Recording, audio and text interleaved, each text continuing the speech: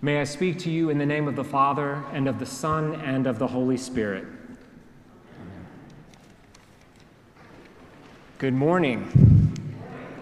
At our outdoor 9 a.m. service today, we celebrated the rite of holy baptism, baptizing Abe and Bax, both sons of Reverend Jessie and her husband Joe Dodson, as well as baby Theo, son of Kristen and Matthew Busa. And although you all were not there for that, baptism is a community event, so I'm bringing some of that baptism celebration into this service with us this morning. This baptism was a long time coming for Abe particularly, as it had been scheduled for him before COVID, before baby Bax and baby Theo were even a twinkle in their parents' eye. But finally the day arrived today, and these three young people were grafted into the body of Christ.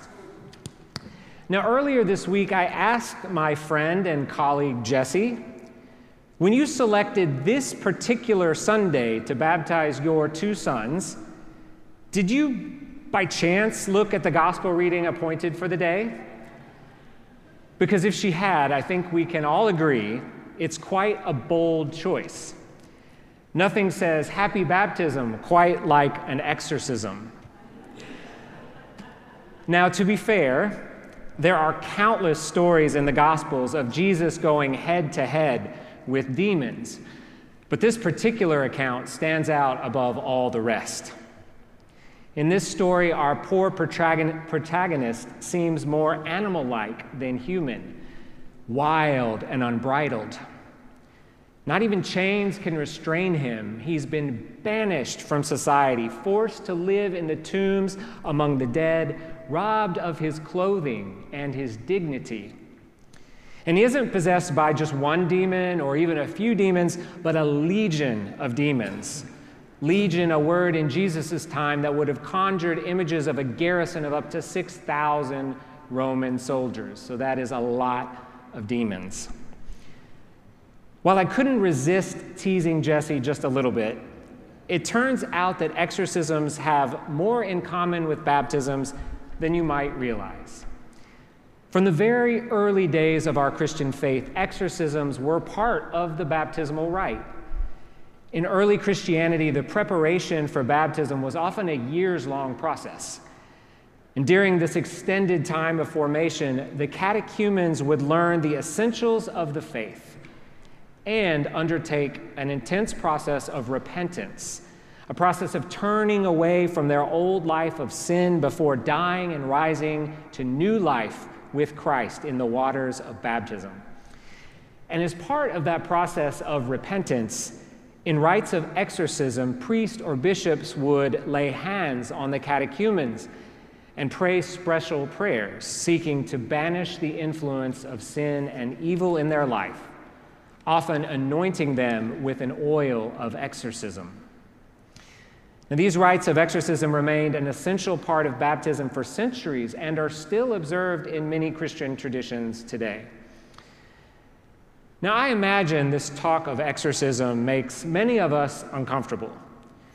Perhaps it seems a bit archaic. As enlightened modern people steeped in science and reason, we don't always know what to do with concepts like evil spirits.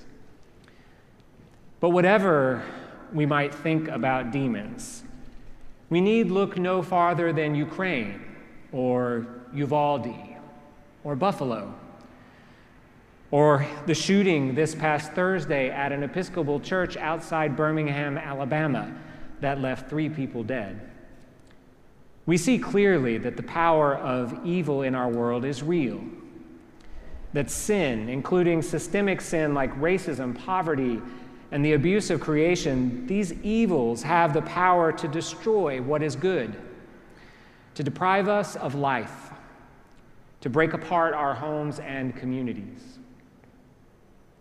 But in God's kingdom, this evil does not have the final word. Let's remember how today's story ends. The demons are resoundingly defeated. The man is brought back into community, regains his clothing and dignity, is returned to his right mind, restored and made whole. The writer of Luke's gospel doesn't tell us exactly how Jesus exorcised those demons. It isn't clear how exactly Jesus freed this man from his living hell. But what's abundantly clear is that the love of God incarnate in Jesus Christ had the power to heal and restore him. In this story, we see clearly that Jesus is Lord and sovereign over all creation, that he is the victor in a cosmic battle against the powers of sin and darkness, that his mission is one of reconciling what is broken and making whole what has been fractured by sin. As we wait for Jesus to return and complete this mission once and for all, as we anticipate that day when he will restore creation and make all things new, we are the ones on the front lines, continuing his mission as his body in the world. Now, we know from the Easter story that still rings freshly in our ears that Jesus has already won the victory. But we also know from our observations of the world around us that the forces of evil, the demons, if you will, have not yet given up the fight.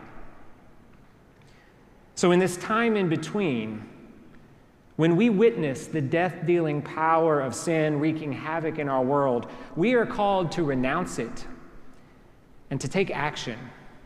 We do this every time we serve a meal at Loaves and Fishes, when we send our youth on a mission trip next Sunday to Harlan, Kentucky, when we gather this Wednesday night to consider our response to the scourge of gun violence plaguing our country. These are the ways that we say, "Not today, Satan." The ways we offer a resounding no to the powers and principalities that seek to keep us chained and living among the tombs. This pattern of defiant renunciation begins in our baptisms. And this morning, the parents and godparents of Theo, Abe, and Bax, in front of the gathered assembly, renounced Satan and all the spiritual forces of wickedness that rebel against God. In these words, they renounced the evil powers of this world which corrupt and destroy the creatures of God. And having made those renunciations, they then reaffirmed their allegiance to Jesus Christ and their pledge to put their whole trust in his grace and love.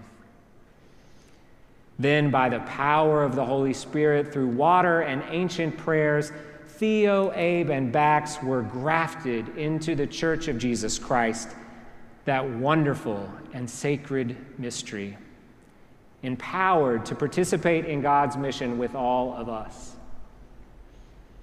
Now, it's not always an easy mission, nor is it always a popular one. Remember that at the end of our gospel passage, the people did not celebrate the possessed man's restoration. They did not witness the miraculous thing Jesus did and sign up to be part of his movement. No, instead, they asked Jesus to leave. They were afraid. Because the power of God's healing and reconciling love can be frightening. It can be too costly for some. But thanks be to God, today, Theo, Abe, and Bax, through their parents and godparents, said yes to this redemptive love. Today, they said no to the evil powers of this world and yes to God's love in Jesus.